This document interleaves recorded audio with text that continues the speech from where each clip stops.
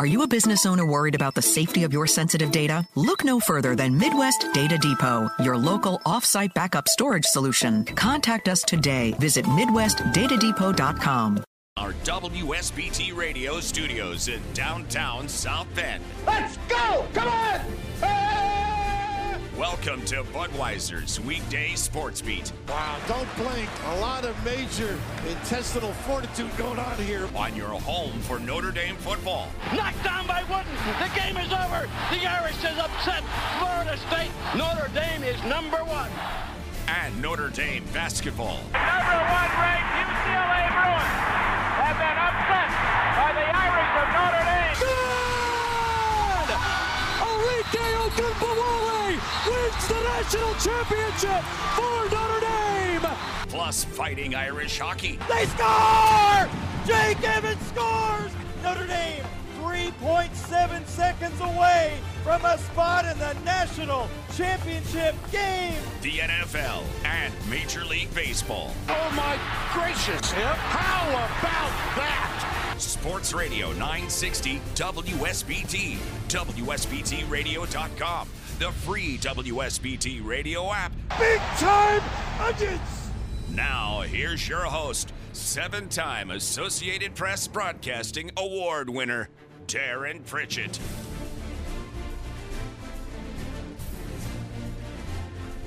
Good evening, everyone. Welcome to Budweiser's Weekday Sports Beat on 960 AM WSBT. Also, streaming live at WSBTradio.com, our free WSBT radio app, and a live video stream on the Twitch app.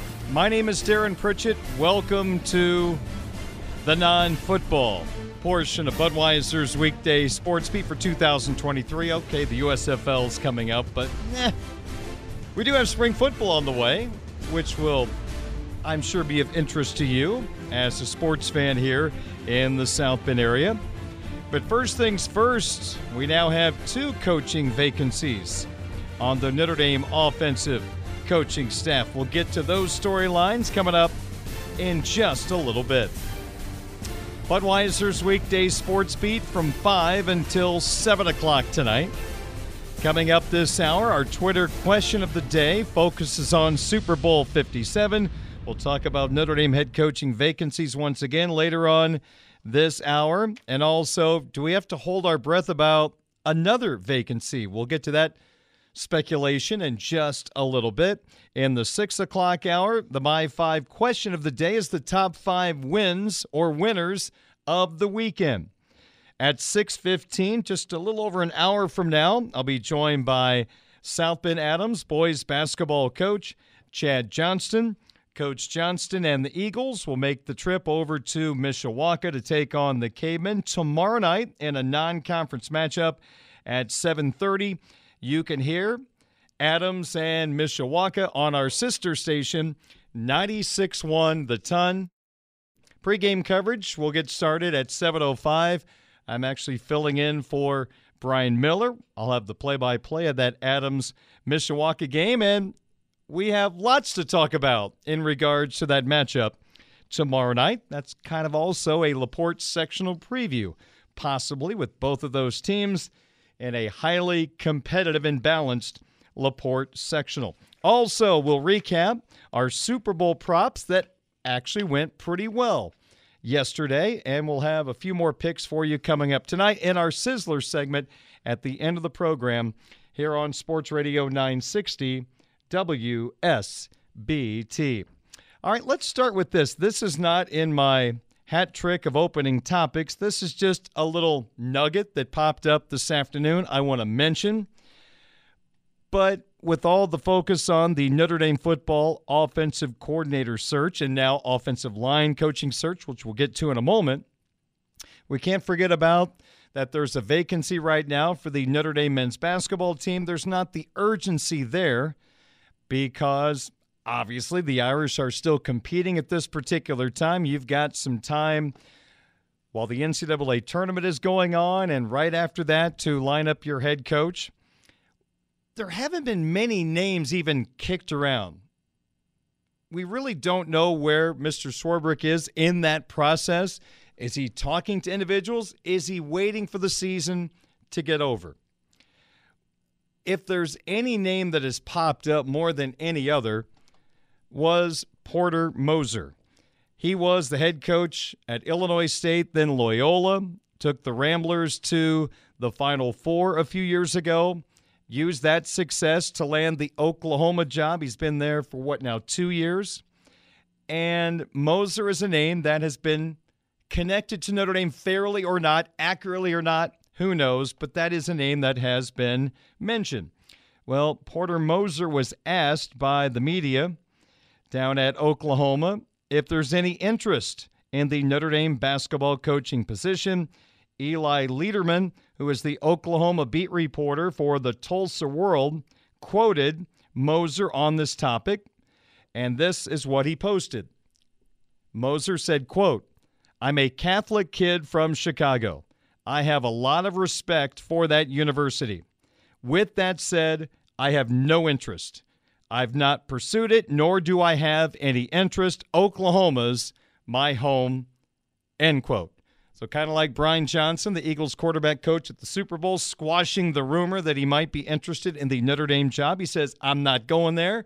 Porter Moser is on record as saying, "Love the university, have a lot of respect, but I have no interest. I have not pursued it, nor do I have any interest. Oklahoma's my home." So Porter Moser, not on the list, unless he's just deking everybody, which, in the coaching industry, anything is possible. But I'm sure that's a pretty valid statement. So that leaves us right now without any real names that come to mind or being kicked around in regard to the Notre Dame basketball coaching search. Again, this could be on the back burner right now until we get through the Notre Dame basketball season. And once teams start exiting into their postseason, I'm sure the conversations and rumors will pick up. But Porter Moser says thanks, but no thanks. And who knows if Notre Dame was even interested in Moser. I think I need to mention that as well. There is nothing to validate that Notre Dame was even interested. His name was out there. He was asked about it, and he gave his answer. And we can all now move on from there. And for us, we move on to our hat trick of opening topics for this Monday, February the 13th of 2023. We start with Notre Dame football. And our first hat trick topic turns into 1A and 1B. First off, welcome to day number 10 of the Notre Dame offensive coordinator search. When we last left you, some names have been crossed off the list. I mentioned Johnson from the Eagles, Klein from Kansas State, who reportedly visited here but turned down any opportunities. So that kind of leaves us with Utah offensive coordinator Andy Ludwig. I mentioned him on Friday. Little did I know he was going to be just across the Compton Family Ice Arena from me for the Notre Dame-Ohio State game. Ludwig, head coach Marcus Freeman, Ron Paulus were sitting in O'Brien's watching the Notre Dame-Ohio State game. There was a point that Marcus was shown on the video board, and there was Andy sitting right next to him. Now, Ludwig, as far as we know, is a leading candidate right now for the offensive coordinator position. Now, that particular visit to the Notre Dame-Ohio State game together was 3 days ago. Still no word if Ludwig is someone that has been offered the job or has taken the job or is considering the job or has turned down the job. Everything's very quiet right now. That doesn't mean necessarily bad things. Ever since a little coaching resume incident 20 years ago, Notre Dame has been very cautious and deliberate about vetting everything about all these coaching candidates. So, without knowing what's going on, there is a chance that Notre Dame could be vetting Ludwig right now. But we don't know yet if he is truly interested in the job after visiting Notre Dame at least on Friday being seen at the Notre Dame hockey game. By the way, the Irish won that game. It was a fun game to watch. The entire weekend was fun. Great atmosphere. The student section was jam full both nights. The fans were into it, so great job by the Irish hockey fans. It was a fun weekend at the Compton. So, offensive coordinator, day 10. We'll see if anything comes about later tonight, or we move on to day 11 of the coaching search. While that's going on, Harry Hiestand retires. Interesting time to announce this. Notre Dame put out a release 7 minutes before the Super Bowl started. Bearing news on the weekend, I guess. I would think a guy who has 40 years of coaching experience that did some amazing things here at Notre Dame probably deserves a better time slot for his retirement announcement. Maybe like today.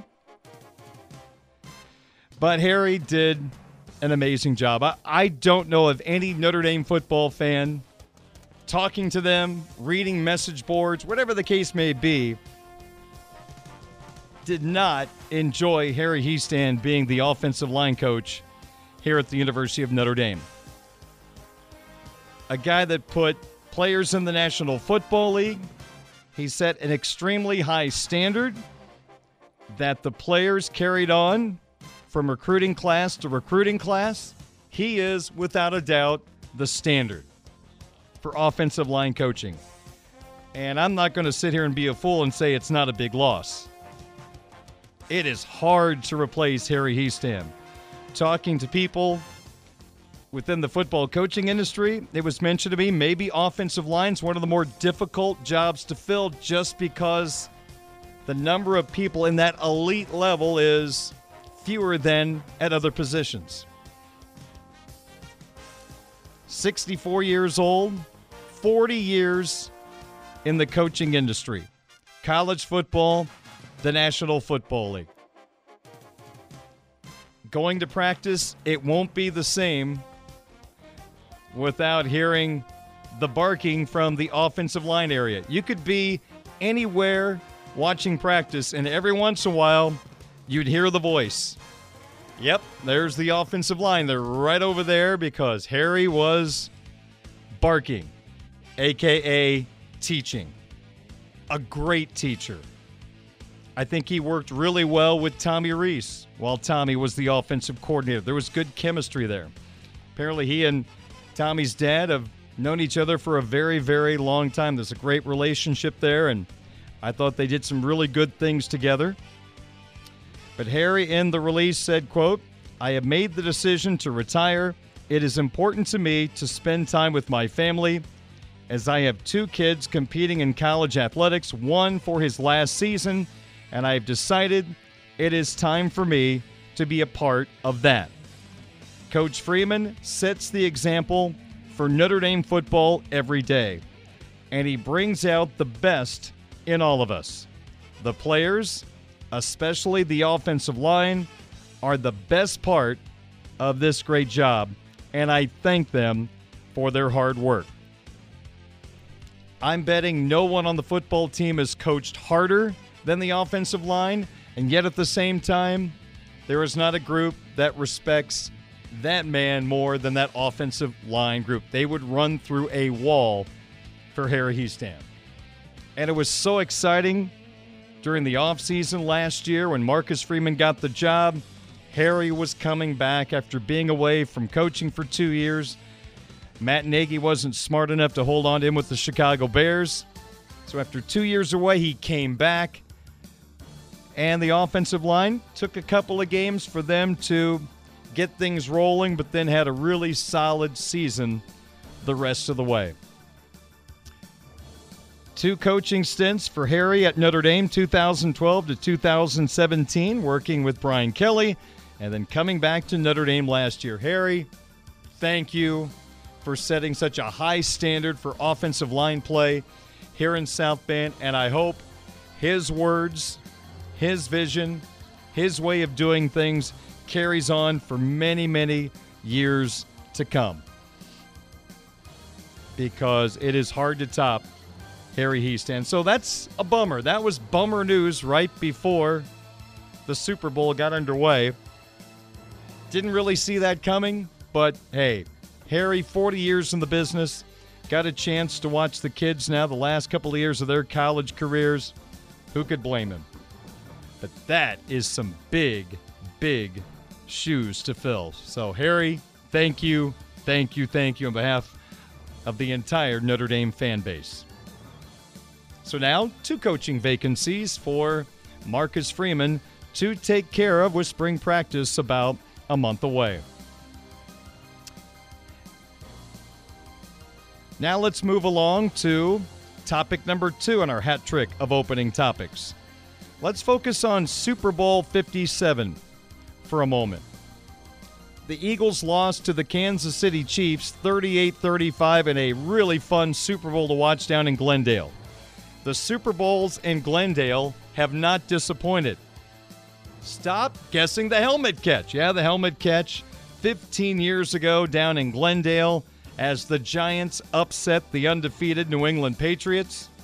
David Tyree's helmet catch, the play we remember from that game. Then you had the interception by the Patriots, Butler at the goal line on a Russell Wilson pass with seconds left in that Super Bowl. Patriots knocked off Seattle.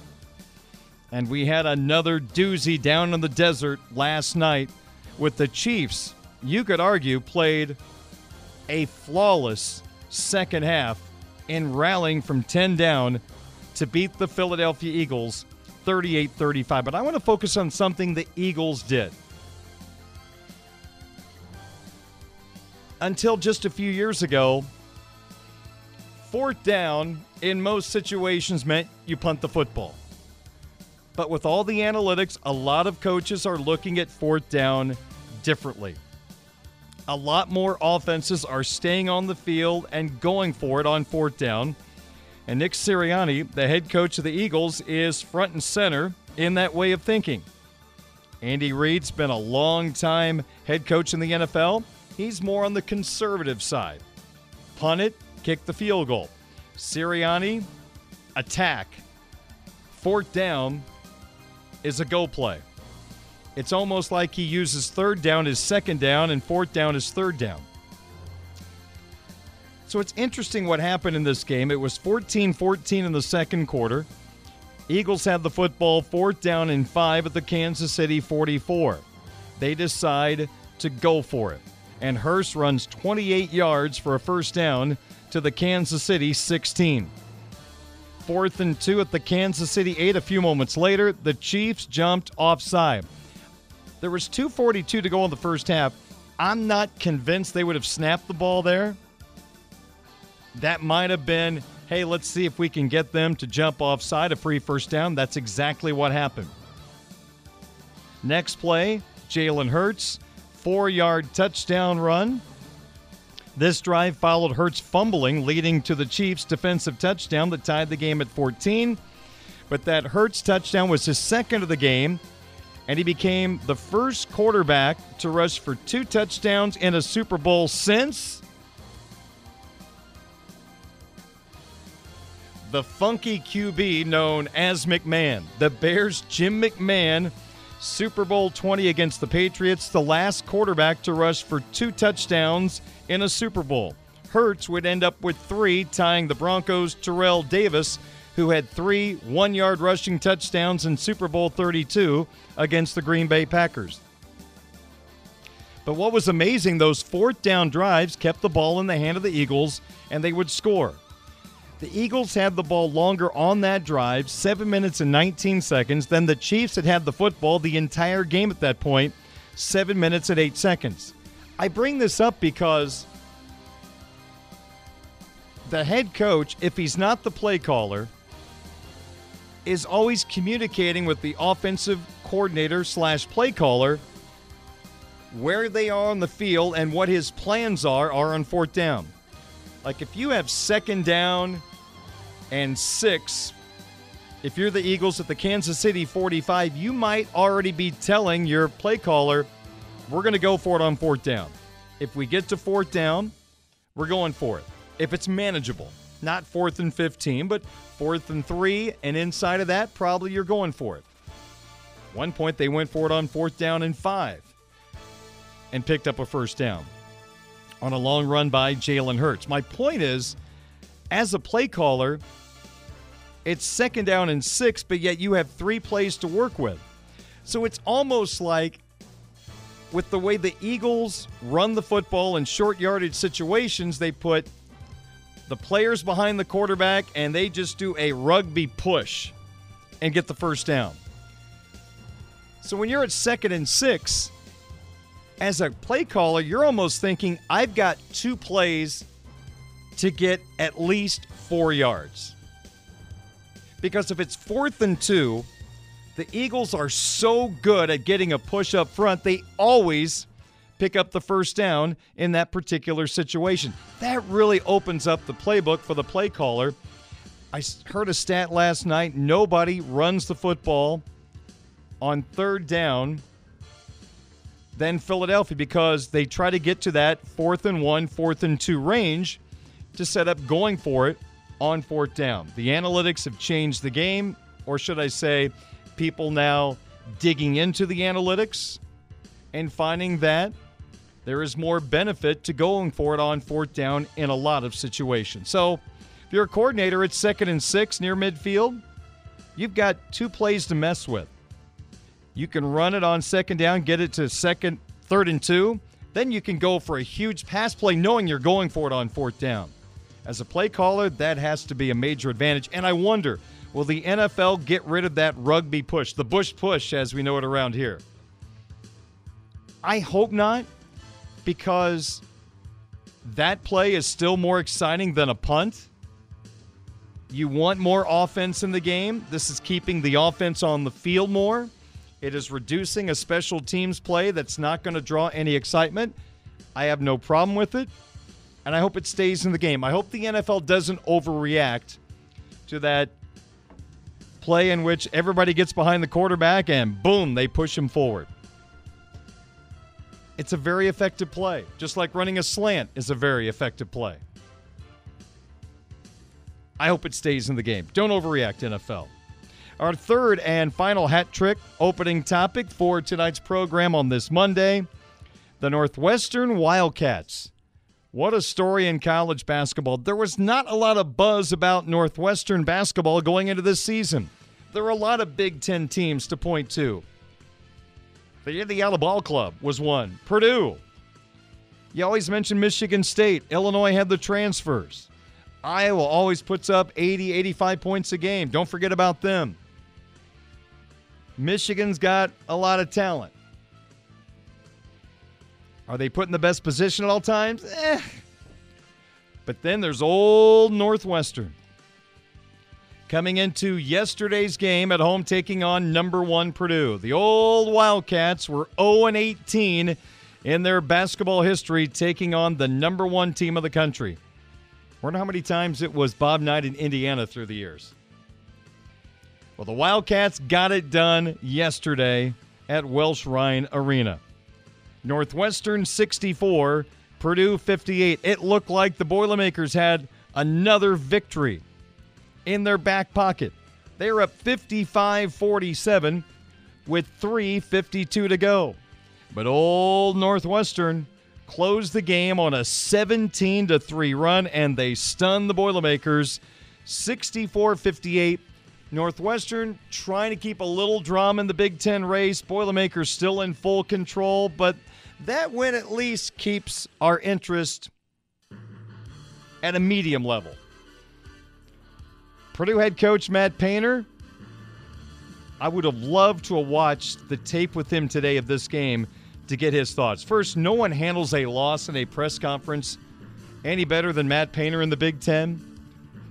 Handles himself with class. Normally doesn't blame the officiating like some other Big Ten coaches do constantly. But Matt has some things for his team to work on heading toward the NCAA tournament. I mentioned the other day, Purdue has something that no one else has, 7'4" Zach Edey. They have a couple of freshman guards who've been really good, but in the tournament, freshman guards make you a little nervous. Those older veteran teams sometimes have the advantage. This was a day in which two guys who have played extremely well, and Fletcher Loyer and Brendan Smith, just didn't bring their normal offensive game to the table. It was a struggle for Purdue, and they could not close out the game, losing to Northwestern 64-58. Purdue head coach Matt Painter on the loss. We had 3 turnovers in the first half, but we really did ourselves. Gave ourselves a chance, I should say. They had about 4 or 5 plays in the first half with a call. We played good defense, and it just pinballed around, and they ended up getting them and kind of getting easy baskets. So we felt like at half, being up 7, it really could have been, 12 to 14 points at that time. We thought they'd really gotten some breaks, just the way the ball bounced. But no, some of them were triple threat. Just like the ball there at the end, like just triple threat, being strong with the basketball. Some of them were passes out of the post. You're trying to turn, you get square to pass the basketball. A couple of them was when they went zone press. They kind of stole some time from us at the beginning, and that's where we struggled a little bit in the last game, where we told those guys, hey, when you get it in, you got to attack right away, because if something happens, now you've bought yourself a second or two, and then we got a couple of those turnovers that way. So just had to get quality shots down the stretch, more than anything. Who cares how you got into that position?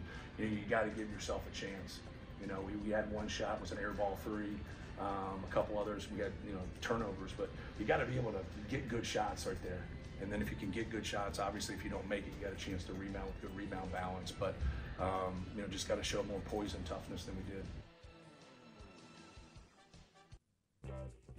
This is the Budweiser's Weekday Sports Beat Twitter question of the day from Sports Radio 960 WSBT.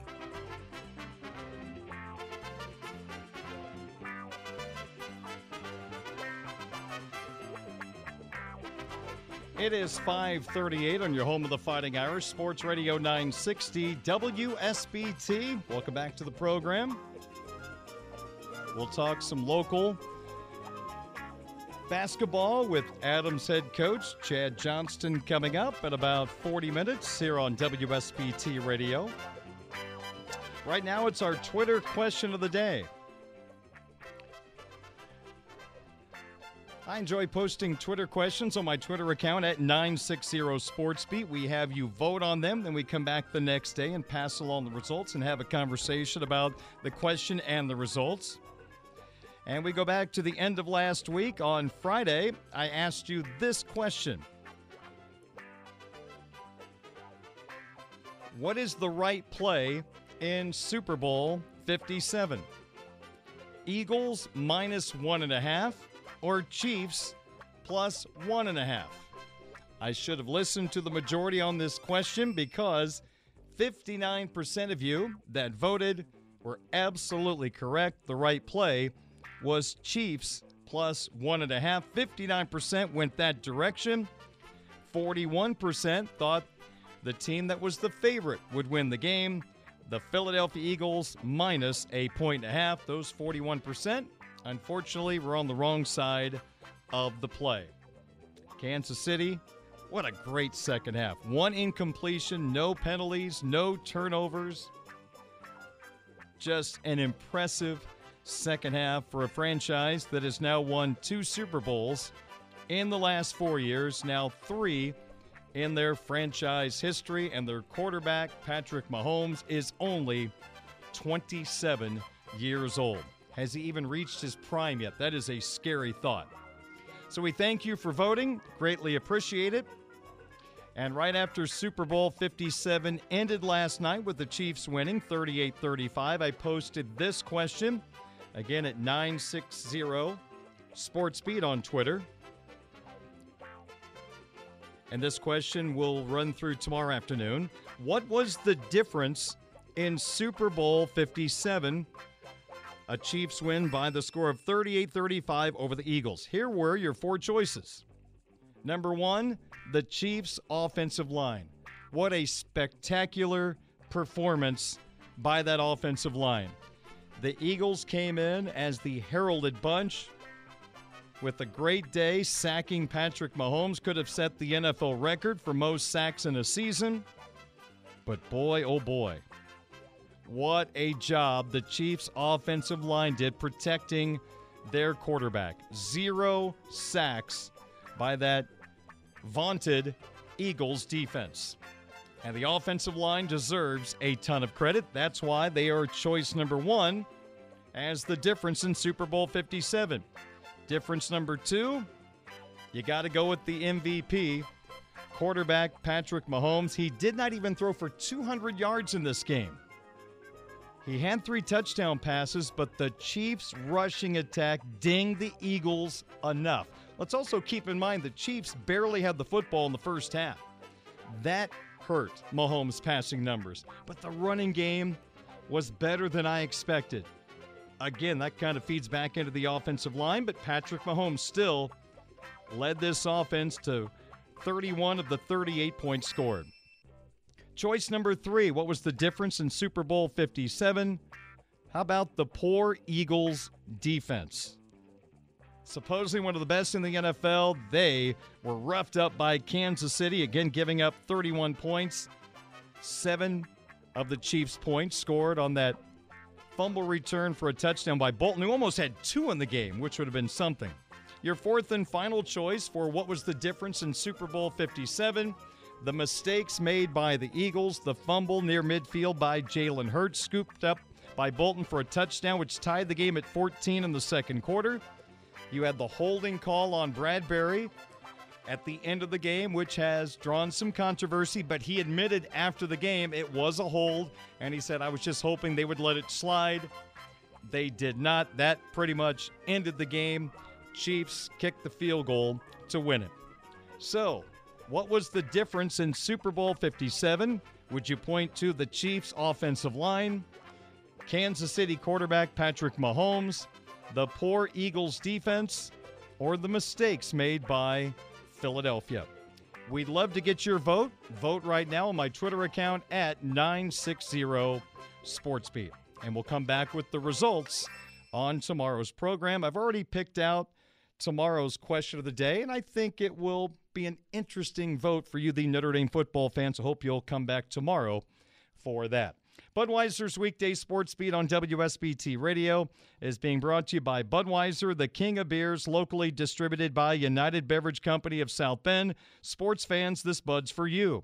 By Barnaby's of Mishawaka and Granger, now with 3 locations to serve you. Barnaby's, the family inn. By the Food Bank of Northern Indiana. Hunger is a story we can end. Find out how at feedindiana.org. By Midland Engineering Company, beginning their 2nd century of quality roofing experience. By the Mishawaka Education Foundation, granting a better future. And by Pet Refuge, urging you to adopt, don't shop, where new beginnings have happy endings. Coming up in a couple of moments, we'll spend a little more time on the Notre Dame football coaching vacancies, and should we be concerned about someone else leaving? It's a hypothetical, but we'll kick it around coming up in a moment as Budweiser's Weekday Sports Beat continues on your home of the Fighting Irish, Sports Radio 960 WSBT. A Michiana tradition continues. Welcome to Budweiser's Weekday Sports Beat on Sports Radio 960 WSBT. Here's your host, Darren Pritchett.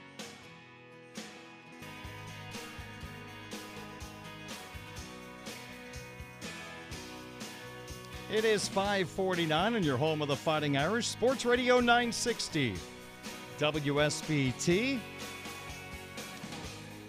Thanks for joining me on this post-Super Bowl Sunday and pre-Valentine's Day edition of Budweiser's Weekday Sports Beat.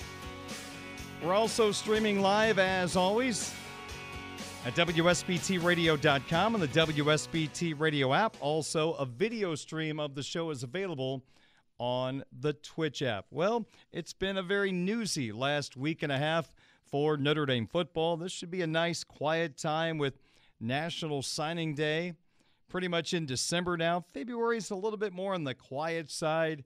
You're getting ready for spring practice, but wow, a couple of bombshells have hit this Notre Dame football program.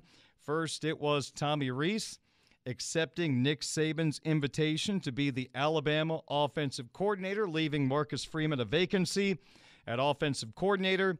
And then we found out right before the start of the Super Bowl last night that legendary offensive line coach Harry Hiestand has decided to retire after 40 years in coaching. So we're on day 10 of the offensive coordinator search and day 1 of the offensive line coaching search.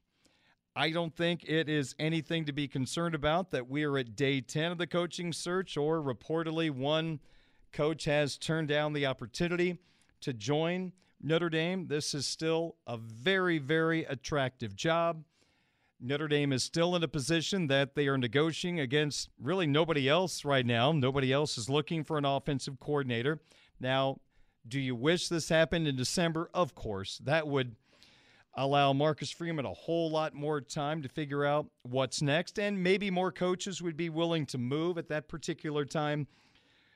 But this is still an extremely attractive job. You have a tremendous opportunity to work with a great quarterback in Sam Hartman.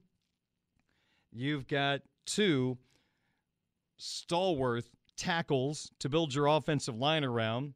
You've got a running back room that is loaded with talent. There's a lot of guys that very easily could be averaging 20 carries per game at other schools, all in the same running back room. Now, the tight end position looks a whole lot different with Michael Mayer, and they're still trying to get some young guys ready at wide receiver to take the reins there. But this is still a really, really good job. You have a defensive coordinator-minded guy as your head coach, and so you're probably going to get a lot of autonomy on the offensive side of the football. It's a really, really good job. And let's also, again, restate the fact we don't know if Utah's Andy Ludwig has been offered the job, if he's thinking about it. He was here on Friday. We saw him at the Notre Dame hockey game. Let's just play hypotheticals. Let's say he was offered the job and he took it right now. We're not going to hear anything for a little while just because Notre Dame goes through that extensive process of dotting all the I's and crossing all the T's on each player's resume and going through references. So it is a process. Now, of course, things get leaked from time to time. But at this particular moment, I don't think there's any negatives coming from the fact this is day 10. I think you also have to consider Marcus has been a head coach for a year now, defensive coordinator at Cincinnati before that. He may not have the connections that coaches who have been around 10, 15 years. So he is learning about individuals. He's going through the process of getting to know these individuals. So this process probably was going to take a little more time. And right now we're at day 10, and there is plenty of time to get all this worked out. Long as you've got somebody ready to go, first day of spring practice to start getting the basics down to the offense, I think you're going to be just fine. Again, this is still an outstanding job. Offensive line coach, it was explained to me this might be one of the more tougher positions to fill just because the number of elite offensive line coaches there isn't the same amount as at other positions. And, I mean, Harry Hiestand was the standard, so it's very difficult to replace the standard at Notre Dame. And who knows, maybe the guy who takes the offensive coordinator position brings along their offensive line coach from the school they were at. That is a possibility. If you're a Blue and Gold Illustrated subscriber, I know Patrick Engel has a story up right now as he has posted a list of several candidates for the offensive line position. It's a very, very interesting list, and the Utah offensive line coach is on there. I'll let subscribers read the rest. Don't want to give away his story, but I guess it's not a surprise. The Utah offensive line coach is someone we should put in a story about possible candidates, considering the offensive coordinator may or may not be involved in this process at this particular moment. Here's a name that we should probably write down just in case. This is a hypothetical, but Lou Anarumo, do you know who that is? Might ring a bell for NFL fans. He is the Cincinnati Bengals defensive coordinator. He has put together some really good schemes against Patrick Mahomes and the Kansas City Chiefs the last few years, well respected on the defensive side of the football in the NFL.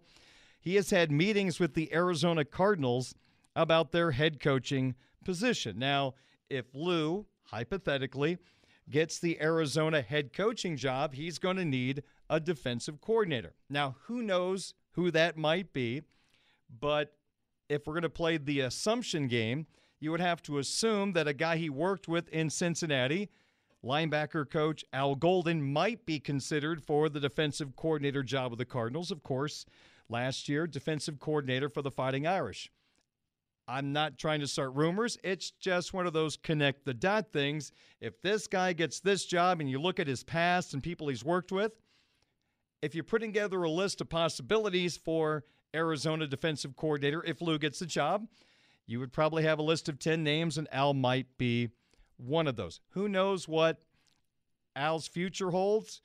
Is he going to want to become a head coach again at the collegiate level? Does he want to become a defensive coordinator in the NFL? I honestly don't know that. Again, not trying to start speculation, but you connect the dots and you wonder, if this happens, would this happen? Sean Steichen, it looks like, might be the new head coach of the Indianapolis Colts. He had a really good night last night calling plays for the Philadelphia Eagles. Steichen is the Eagles' offensive coordinator. He and Brian Johnson, the quarterback coach, have done a tremendous job making Jalen Hurts a high-level quarterback. And, man, did Jalen Hurts play a great game last night. Yeah, he had that fumble that hurt, but he played one of his better games in the NFL. It wasn't enough because the Eagles' defense did not live up to their standard. You could argue that Jalen Hurts was the MVP of that game. Very rarely does the losing team have the MVP. It has happened, not very often, but Jalen Hurts was the MVP of that game by the way he played. And I know the fumble hurt, but otherwise he played spectacular football for the Philadelphia Eagles. And if Jalen Hurts would have had an average game, this game wouldn't have been close.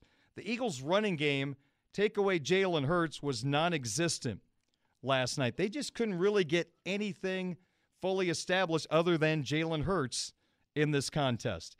So if you're an Indianapolis Colts fan, Steichen, according to NFL Network, was on his way to Indianapolis today, and they were reporting the thought is he was there to finalize a deal to become the Colts' new head coach. So Nick Sirianni came from the Colts, went to the Eagles as head coach, and now maybe it's going to be an Eagle coach becoming the Colts head coach. Sean Steichen, again, reportedly in Indianapolis today. And the thought is he is finalizing a deal to become the Indianapolis Colts' new head coach after the Josh McRoberts experience a couple of years ago, in which the Colts released he was going to be the new head coach, and then he changed his mind. The Colts are going to make sure not only does Steichen sign the contract, that the ink dries before they announce anything. They're going to be extra cautious this time around, and I can't blame them. All right, let's take a timeout. 5:58 is our time. We've got a Sports Beat update coming up in a couple of moments. The My 5 includes the top 5 winners of the weekend, and then we'll talk some hoops with South Bend Adams basketball coach Chad Johnson, all coming up. Budweiser's Weekday Sports Beat on WSBT. One question, 5 answers. This is the My 5 Question of the Day on Sports Radio 960 WSBT. 6:09, Darren Pritchett back with you. Today's My 5, the top 5 wins of the weekend. Ladies and gentlemen, this is number 5. We're going to start with women's college basketball, a big contest in the SEC. Yesterday, number 1 South Carolina taking on number 3 LSU. Both teams undefeated, and the defending champs flexed their muscle. South Carolina, number 1 in the country, beat number 3 LSU 88-64, no doubt about it. Carolina's going to be the favorite to win the title. They are 25-0. LSU still having an unbelievable season. They are 23-1, and really there's only one team better than them in the SEC, and it is the defending national champions. 4. Number 4, the Northwestern Wildcats. 64-58, the victory over Purdue and Evanston yesterday. And the Wildcats very quietly 18-7, 9-5 in the Big Ten, tied with Indiana for second place in the conference. Let's keep in mind Northwestern has only made the NCAA tournament one time. 2017, they went 1-1. Now, they haven't locked up a berth this year, but this was a huge resume addition. If they get to 20 wins, it seems like they're going to have enough credentials to get into the tournament. In fact, they're going to be solidly in the tournament. Don't sleep on Northwestern. They play well together, and they play as good a defense as anybody in the country, and they took down the Boilermakers by 6 yesterday. Okay. Number 3. Another winner this weekend, Indianapolis Colts fans. Eagles offensive coordinator Shane Steichen had an awesome weekend as offensive coordinator of the Philadelphia Eagles. What a great game plan. Did a lot of good things against the Kansas City defense. It just didn't work out, losing by 3. Also, it was a win for the Colts this weekend when Jeff Saturday, the interim head coach the last 8 games of this year, found out that he was out of the running for the full-time head coaching position. Number 2. Another winner this weekend, Scottie Scheffler. He wins the Waste Management Open on the PGA Tour out in Arizona. He won the title for a second straight year. Last year, it was his first PGA Tour victory, and he has just evolved since that victory. Sunday, he fired a final round 6-under par 65 to beat Nick Taylor by 2 shots and Jon Rahm by 5. And with the victory, he retakes the number 1 spot in the world rankings. And oh, by the way, winning the Waste Management Open, Scheffler pocketed $3.6 million from the $20 million purse. This was the second of the PGA Tour's new designated events. It was created to get more of the best players together in the same tournament in response to LIV Golf being competition to the PGA Tour. The crowds were enormous. The 16th hole, the par 3, is just like nothing else with the stadium seating all the way around the hole.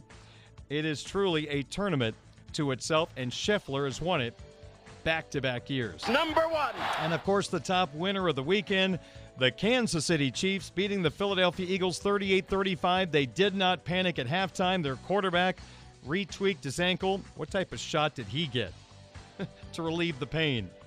He came out after halftime, led the Chiefs right down the field.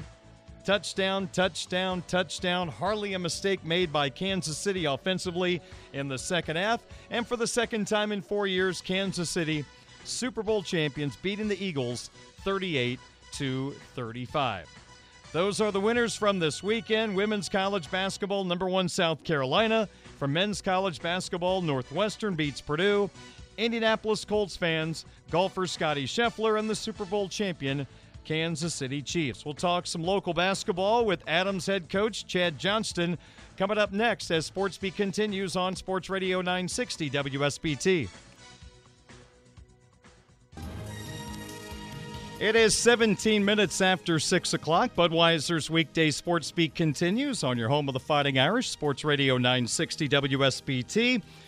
My name is Darren Pritchett. Let's talk some local basketball. We're joined by the head basketball coach at South Bend Adams, Chad Johnston. 6th year at Adams, a record of 92-56, 21 years as a high school basketball coach, 287 victories. And South Bend Adams will make the short trip over to the Cave to take on the Mishawaka Cavemen in a non-conference game with also, I guess, a little sectional flair to it since they are both in the LaPorte sectional. And you can hear Adams and Mishawaka tomorrow night at 7:30 on our sister station, 96.1 The Ton. I'm going to be filling in for Brian Miller, so I'll get to talk about all the excellence of Coach Johnson's strategy in tomorrow night's game. Coach, good to be with you. How are you this evening? I'm doing well, thanks, Darren. Excuse me. You betcha. Greatly appreciate your time as always. Boy, oh boy, Coach, the NIC is always very difficult, but there are some high-end basketball teams in your league this year. How would you describe the gauntlet you guys have gone through? Oh, it's been extremely tough. There's some really high quality teams as well as some really high quality individual players that it's really when I'm watching them on film or in person scouting, you're just kind of taken back about some of the talent we have around here, which is very exciting for the NIC and the northern part of the state. So I'm really impressed with our conference this year. It's extremely tough. Night in and night out if you're playing an NIC team, and you have to be ready to play. So I think that's just going to help us prepare us for the end of the month here. I think that's a really, really good thing. Part of the process of being a high school basketball coach, talent cycles through so quickly. Just, recently sectional champions, now a little different feel to this year's team. How has your team grown from the start of the year to the one that Mishawaka will face tomorrow night? Right. A lot of juniors and a couple of seniors, but a lot of them there have not had a lot of that experience, let's put it like that. They may have been role players last year, where now they're kind of pushed up to the front, and they've grown over the past couple months. I always look at practice and how much better they get, and the games are great, but I'm really happy to see individual growth in each kid as we continue to go through the season. Yes, they have there's games that they don't play well or practice well. It's trying to get consistency with their effort and energy every day at practice. And some of them 16, 17-year-old kids, it's hard to get that on a consistent basis. But I'm really happy prior to the Penn game how we were trending. We were trending up. And I told the kids that the energy in practice, our effort in games was great. Now we've kind of last couple games, we really haven't played well together. We haven't shot well. We haven't defended well. All those things you need to do to win another sectional. So today was probably one of our better practices we've had. So I think I'm really happy with they bounced back after a long weekend. So, yes, a lot of guys have not played significant minutes there, and I'm really happy with a pocket of them. Some days it's one kid, the other day it's another. So if we get them all consistent in the next 2 weeks, I'll be really happy because they know it's a sense of urgency, especially our couple seniors that we have. It's interesting. I'm listening to you talk about the last couple of games. Things had not gone as well as right before the Penn game. Mm-hmm. In your 21 years as a head coach, is there something you always rely on or go to in practice when a team goes into a funk? Yeah, absolutely. There's different drills you can do. I'm not saying lighten up the mood, but they're fun defensive drills where it's competitive, which we always try to make it competitive in practice. But as a coach, you don't need to be wound tight up in these situations. Everybody knows we're not winning the NIC, and that's okay. We need to start getting prepared. So different things we do in practice, we kind of not say loosen up, but we have a little bit more fun, and then we get back to business, which we did today. And guys were diving on the loose balls. They were taking charges.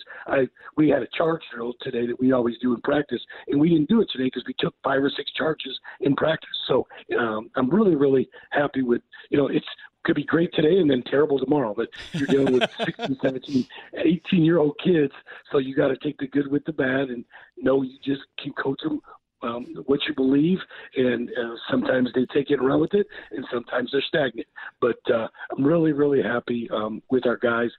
One of our seniors tonight really showed some great leadership. Is Jeremiah Love. We played football, which I'm sure you're familiar with. Him. Just really happy with. And we have two freshmen that are playing some varsity minutes, one starting, and really took them today and kind of wrapped his arm around him and kind of just guided him along when he was struggling. So not prompted by any coach or anybody else. Just really, really happy to see some of our leadership of our seniors helping our freshmen out, which is great to see. That's just growth and I love it that our guys are doing that. And it's not the coaches all the time trying to help out the young kids. Coach, you realize if they were consistent, did everything right the same day, you'd be bored. You'd be bored. They're just keeping you honest and excited, right? That's a good point. One of a couple of years ago, we were pretty decent. And one of my assistants said, we just had to push a lot of buttons with that group. Now it's just a great challenge to try to get them where you want them to be. And you see pockets and flashes of it in practice and in games, but it's just not over a 4-quarter period constant consistency, which I think we're going to get there. May not get to the championship or whatever. I just think I'm really happy with the progress this group has made. And we lose our leading scorer last year. He moved to Texas, and that hurts. All those little things, but people lose, injuries or whatever. So there's no excuses involved. It's just it's tough when you got an inexperienced group, but they're growing as the year goes on, which I'm really excited about. My guest is Chad Johnson, head coach of South Bend Adams. They'll play at Mishawaka tomorrow night on 96.1 The Ton. So, Coach, you've got Mishawaka tomorrow. You've got one more conference game later in the week. You host Riley. Then you've got an interesting non-conference game to wrap up the regular season against Maryville. At this moment, it's February 13th. You're a couple of weeks away from the start of the sectional. Are you starting to turn your attention now to getting this team ready for sectional play? Yes, absolutely. That's 100% right. And we're in saying that, we're looking at different combinations with kids, who plays well together, whose plus minus is really good in the game, who's not playing well together. Like who plays in pockets together when our plus is plus 10 or 15. Who's playing well together. So yes, we are doing that. We're kind of evaluating on the every 2 days to see where everybody is, especially after games. We sit down. The coaching staff's done a really good job of kind of pinpointing that. So we're kind of mixing a lot of, and I don't like to use the word experience, a lot of freshmen in with a lot of seniors, 2 or 3 of them that you're going to get inconsistency with the freshmen because a lot of their 8th grade group was done at this time last year around Christmas. So they're learning how to continue to play when normally their season is probably over with if they're playing in South Bend at Christmas time or a little bit after. So mixing those seniors and juniors with a couple sophomores and 2 or 3 freshmen, that you're gonna have some growing pains. So yes, we are definitely gearing towards the sectional. We played a couple sectional opponents already. Mm-hmm. I think obviously we'll play another one when we play you guys tomorrow. But I really want to see the best, and that's why we schedule games like Maryville. We try to make our non-conference schedule as most difficult as can be, so you're ready come sectional time. And that's all, in my opinion, that's all anybody remembers. You could go 24-0 in the regular season and lose that first round or second round or whatever it may be, and that's all anybody remembers. And it's sad, but that's kind of our nature of our society. I know I've talked to a lot of people, and they look at the LaPorte sectional, which is Adams, Riley, Michigan City, Plymouth, LaPorte, Mishawaka.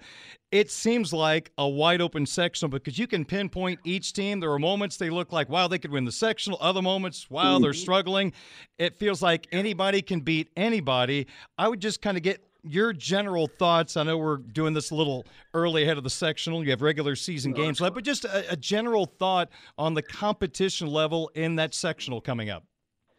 Yeah, it's wide open. I totally agree with you. It's not like there's a clear-cut favorite to win it. And I think if you would tell me Team A could win, I would say, yeah, you could make great arguments about that. Or Team B can win it. Anybody in the sectional, if they get hot, can play well for 2 to 3 games and win the thing. So that is what kind of our focus on. And the kids, we've kind of talked about that ever since before Christmas, just getting prepared. When we go to tournaments, we go play somewhere. This is just helping us playing 2 games in one day or whatever it is, just to get us prepared for regionals or whatever that may be. But it's definitely wide open. And I think anybody, if they get hot at the right time, can win the thing. And that's kind of exciting. It's really exciting because a lot of sections you see around our area, there's probably a clear-cut favorite going into it. And I don't think that's the case with ours. I think it could go any way. I'm going to ask you a very difficult question. I'm not looking for who's the best player, but I'm just wondering, as someone who has coached for 21 years in this area, and recently we've had players like Demetrius Jackson, Blake Wesley, and now Marcus Burton, who is a Mr. Basketball candidate. Just the impact these players had at the high school level. And I don't want you to compare necessarily, but is Burton right there with DJ and Wesley, who have gone on to have great professional careers? Yeah, he definitely is. And I probably wouldn't have said this statement last year at this time. He is just on watching film, seeing him in person. It's just a different level. And I actually saw a glimpse of it this summer when we played at Carmel in the summertime in Westfield with our high school kids, and they were playing Cathedral. He just played in a different gear. It was a different level. Now the three, I'm not, like you said, I'm not comparing, but they're different. When you look at Blake, he has a different body style than Marcus does. Totally different body style. But he is just as explosive as Blake was. He's just as quick as Blake is. I mean, all those things. He can shoot. I haven't seen a kid like that. And I mean, DJ was really good, and it's hard because I got him when I was at Washington. We competed against him against Washington, and I forget sometimes, but because Marcus is fresh in my head. But the kid's special. I mean, he's flat out special, and I think he's going to have a really good college career. And I think he can do some big things in college because he kind of reminds me a little bit, if you remember, because I coached him in a couple All-Star games, is Nick Moore. He kind of reminds me of Nick Moore. Oh, wow. His explosiveness, his able to change pace, his shot has improved from last year tremendously. He's just really, really all-around great players. Defense, he distributes. Pretty much all you want in a guard or point guard, he has it. He has it. So we're very, very fortunate to watch this these last couple of years, and it's just fun to watch. I mean, if you really love basketball, you're not jealous or envious. You appreciate somebody like him and somebody like Blake. You appreciate those type of guys, especially being in the northern part of the state. Yeah, you mentioned Nick Moore. I looked him up real quick. He averaged 13 points a game between his stops at Illinois State and SMU, so he had a really, really good Division I career. And, Coach, I would imagine, one more question for you really quick here as we start to wind things down. When you talk about what Al Rhodes has built at Penn, with Burton being the centerpiece, but it's not like you just stop him. The problem is they have weapons all over the place, right? No, that's very true. And we've competed against Penn for the past, my team, whatever we coach, whatever, for 21 years. This by far, I was around when, Dean Foster coached them, just different guys in between there a little bit. But this by far is the best, and just take Marcus out of the situation.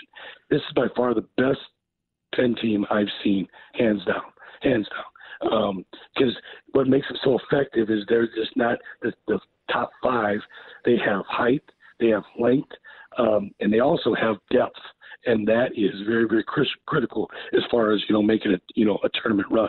I think they really, really have all the pieces to make a run at this. And I hope if we don't do it, obviously, I hope somebody I'm rooting for them. And I'm just saying that just honestly. You got to root for somebody like that so it represents the northern part of our state. But a lot of stuff happens in sectionals you can't control. That may not happen. Yeah. But it's not going to be us. I definitely want it to be somebody that can make it and is built for it, and they're built for it to get down there and make a run at this, because it would be great for our area. Well said. Coach, let's leave with this. Adams and Mishawaka tomorrow night. What type of game do you think the fans are going to witness at the Cave? Yeah, I'm really impressed with the coach, new coach at Mishawaka. He's done a really good job. I just was watching film before you called at school, and I'm just really impressed with what they've done. They share the ball, it looks like, a lot of on film at times, and they really look good in pockets, just like we look good in pockets. But I think you're going to see a little bit of an up and down game, but also if we don't have anything, we need to be patient. We are taking too many threes in the last two games. They have a guard, they got some shooters, they got a couple posts. So they've had a successful season, But I think you're going to see kind of an up and down game. But if it doesn't get to that, they definitely run their sets well, and hopefully we do as well. But I'm looking forward to it. It's kind of a good gauge for us because they've kind of played in the NLC and see where we stand after this rough weekend. I think we've learned from this weekend, and I think we want to try to get a couple here before sectional on that couple weeks. Well, Coach, good to catch up with you. Greatly appreciate you taking the time to join me here on the program, and looking forward to visiting with you a couple of minutes tomorrow night. Sounds great, Darren. Thank you. Thank you, Coach, very much. South Bend Adams basketball coach Chad Johnston, the Eagles and Mishawaka tomorrow night. Pregame right around 7:05, opening tip right around 7:30. You can hear the game on 96.1 The Ton. 26 minutes in front of 7 o'clock at WSBT. You can listen to Budweiser's Weekday Sports Beat live or on demand with our free WSBT radio app. Just search WSBT Radio in the App Store and Google Play. Now, back to local sports talk on Sports Beat with your host, Darren Pritchett.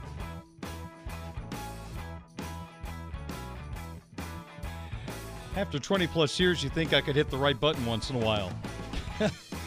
22 minutes in front of 7 o'clock. Sports Beat continues here on WSBT Radio, streaming live at WSBTradio.com and the WSBT Radio app. Well, Super Bowl 57 in the books. Fun game. Entertaining game. There were a few years back in the 90s where it was a blowout, it seemed like, every single year. But in today's NFL, where things are so much more competitive, we have been treated to some really tight games the last few years. And last night didn't disappoint. 73 points scored in the Super Bowl, and the Chiefs knocked off the Philadelphia Eagles 38-35 on a tremendous performance by that Kansas City Chief offensive line, setting the table for the running game of Kansas City and allowing their MVP, Patrick Mahomes, to do a whole lot of damage. And Super Bowl 57 was heard right here on Sports Radio 960 WSBT. Kelce back in, 18 of Philadelphia. Kansas City second down 8. Mahomes in the gun, waving Kelce in motion. Shotgun snap, drifts back free. Cox is on marching spiral pass near side over the shoulder catch. Caught, touchdown at the goal line. Down the near side. Travis Kelce brings it in, beating Marcus Epps. 18-yard touchdown pass by quarterback Patrick Mahomes to the tight end, Travis Kelce. 3 on the right, 2 on the left, by himself in the shotgun. Is the quarterback Hurts. 3rd and 6 from his own 48. He'll try to blast his way. He fumbles the ball. It's bobbling and loose. It's picked up by Bolton, the 30. Foot race 20, 10, 5, touchdown! The Chiefs have recovered a Hurts fumble and taken it in. Nick Bolton has come up with the biggest defensive play of the game so far. Midway through the second. Goal 5, Kansas City 3rd and 3, down by 6, receiver in motion, shotgun snap, here's a pass, backpedaling catch at the 5, caught by Tony, he'll breeze into the end zone, touchdown! The Chiefs have just taken the lead with a touchdown pass, or tied the game at 27, with 3 minutes gone in the 4th. Tony has grabbed the touchdown pass of 5, wide open on the near side, on a backpedaling grab, and with ease. 3rd and goal, 4 of Philadelphia. Mahomes, shotgun snap, backpedals and throws a pass, wide open, spinning catch, 5 into the end zone, Sky Moore. The Chiefs have compounded their lead now with 9:22 to go, 34-27. And the Eagles out of timeouts, and the Chiefs will try to go up with a 27-yard field goal by Harrison Butker. Winchester, the snap. The hold by Townsend. The kick is away, and good! 27-yard field goal to take the lead with 8 seconds remaining in Super Bowl 57. There you go. Kevin Harlan, the best in the business at calling football on the radio. I mean, he is just so descriptive. The emotion, fantastic. Kevin Harlan on the call on Westwood One, heard here on WSBT Radio. The Chiefs win 38-35. I was jotting down some of the interesting props that almost hit or hit in last night's Super Bowl. The always popular heads or tails prop at DraftKings Sportsbook. You could get heads for plus 100 and tails for plus 100, and it was a tails. So if you bet 10, you won an easy $20 last night. This was the one that was just heartbreaking for a lot of people who wagered on the first touchdown of the game. Kenneth Gainwell, an up-and-coming running back for Philadelphia. With Miles Sanders a little dinged up, he got some key carries on that opening drive, and Gainwell dove for the end zone. It was signaled a touchdown, and the Eagles led 6-0. First touchdown of the game, Gainwell was plus 1,400. To put that in a little more perspective for non-wagerers, if you bet $50 on Gainwell to score the first touchdown of the Super Bowl, you would have come back with $850. He was a long shot. After video review, shoulder down and inches away from the goal line. So all the people that had Gainwell scoring first missed, in this case, $850 by inches. Moments later, Jalen Hurts, who was plus 800 to score the first touchdown of the game, put the ball in the end zone, so you bet 50. You won 430, which is still pretty doggone good. But for Gainwell, those wagers just missed the jackpot as he came up short of the goal line. Travis Kelce, anytime touchdown, was the most popular anytime touchdown on the market. He made up 28.9% of the money in the anytime touchdown pool at DraftKings Sportsbook. And Kelce scored the first Chiefs touchdown to tie the game at 7. So all those individuals hit that particular prop. And also an anytime defensive touchdown was plus 300. Nick Bolton of the Chiefs picked up a fumble, returned it for a touchdown to tie the Super Bowl at 14 in the second quarter. And that was a profitable touchdown for people who wagered on him. If you go deeper into the props, Bolton was 75-1 to score an anytime touchdown. If you had a wager on Bolton, man, you were smiling after that play. And he almost scored a second. It got called back. And by the way, that turnover by Hurts that led to the Bolton touchdown, that was the first Eagles turnover of the postseason. It came at a very bad time. And how about the field? How slick it was. The NFL spent $800,000 on this sod, apparently a farm in Arizona. They spent 2 years growing this special blend of grass, and nobody could keep their footing. Just difficult to watch. Pass rushers, people trying to run with the football, losing their footing. The Eagles went through different size cleats, and just nothing seemed to work. Disappointing. Super Bowl should not have such a spotlight on people not being able to keep their footing. All right, we'll go through our sports wagering picks from Friday's show to see how our Super Bowl props played out. And we've got some picks for tonight that's coming up next as SportsBeat continues on 960 AM WSBT, streaming live at WSBTradio.com and the WSBT Radio app. And now another no-brainer money-saving tip from Progressive.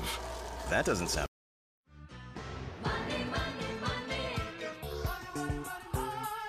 Show me the money. We go with Sizzler. We go with Sizzler. 6:50 at Sports Radio 960 WSBT. My name is Darren Pritchett. Sports Beat tomorrow night from 5 until 6:30 because the program will end a half an hour early. The Irish basketball team down in Durham, North Carolina to take on the Duke Blue Devils in an ACC matchup. Tony Simeone hanging out with the Cameron Crazies. We'll get the pregame started at 6:30, and the opening tip is set for 7 o'clock here on Sports Radio 960 WSBT. What a performance by Nate Laszewski as he put up 33 on Saturday in the losing effort to Virginia Tech. It was a good Super Bowl 57 for the Sizzler segment. Let's recap the picks from Friday's program. The first one did not work out. The Eagles, -1.5 to win the Super Bowl. That was an L as the Chiefs won 38-35. Now to all the good news. We had total points in the game set at 51. I went over 51 total points at minus 110. The game ended with 73. It almost went over at halftime. Incredible.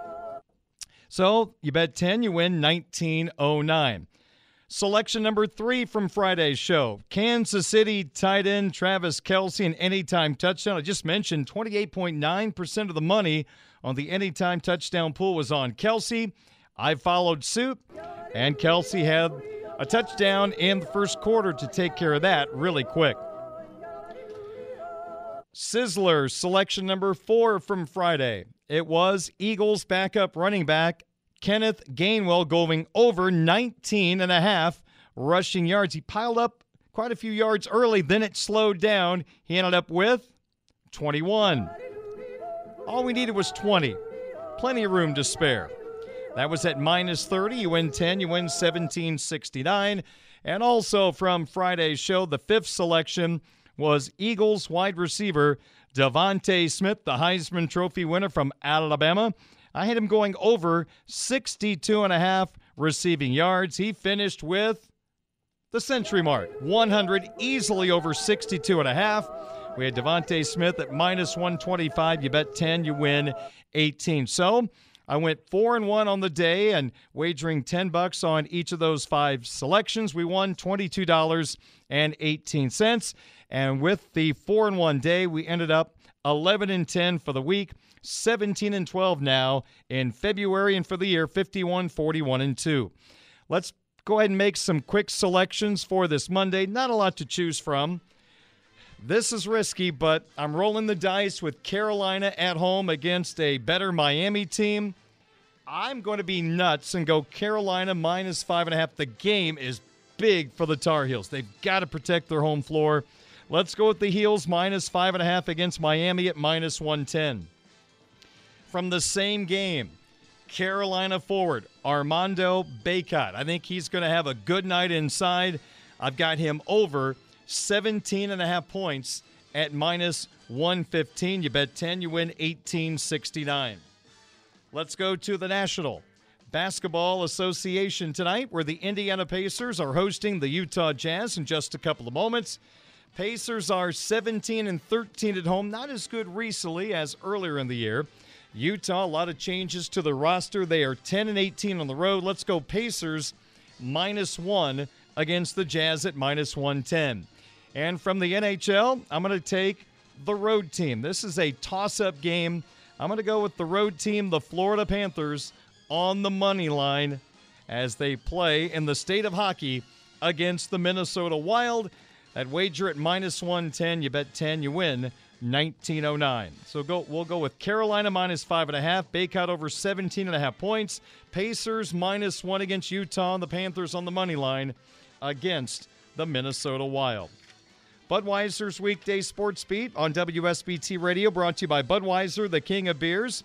Locally distributed by United Beverage Company of South Bend. Sports fans, this Bud's for you. Barnaby's of Mishawaka and Granger, now with 3 locations to serve you. Barnaby's, the family inn.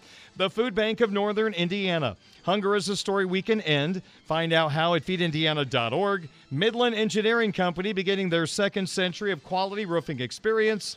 The Mishawaka Education Foundation, granting a better future. And Pet Refuge, urging you to adopt, don't shop, or new beginnings. Have happy endings. Have a great evening. We'll talk to you tomorrow at 5 o'clock on Sports Radio 960 WSBT South Bend.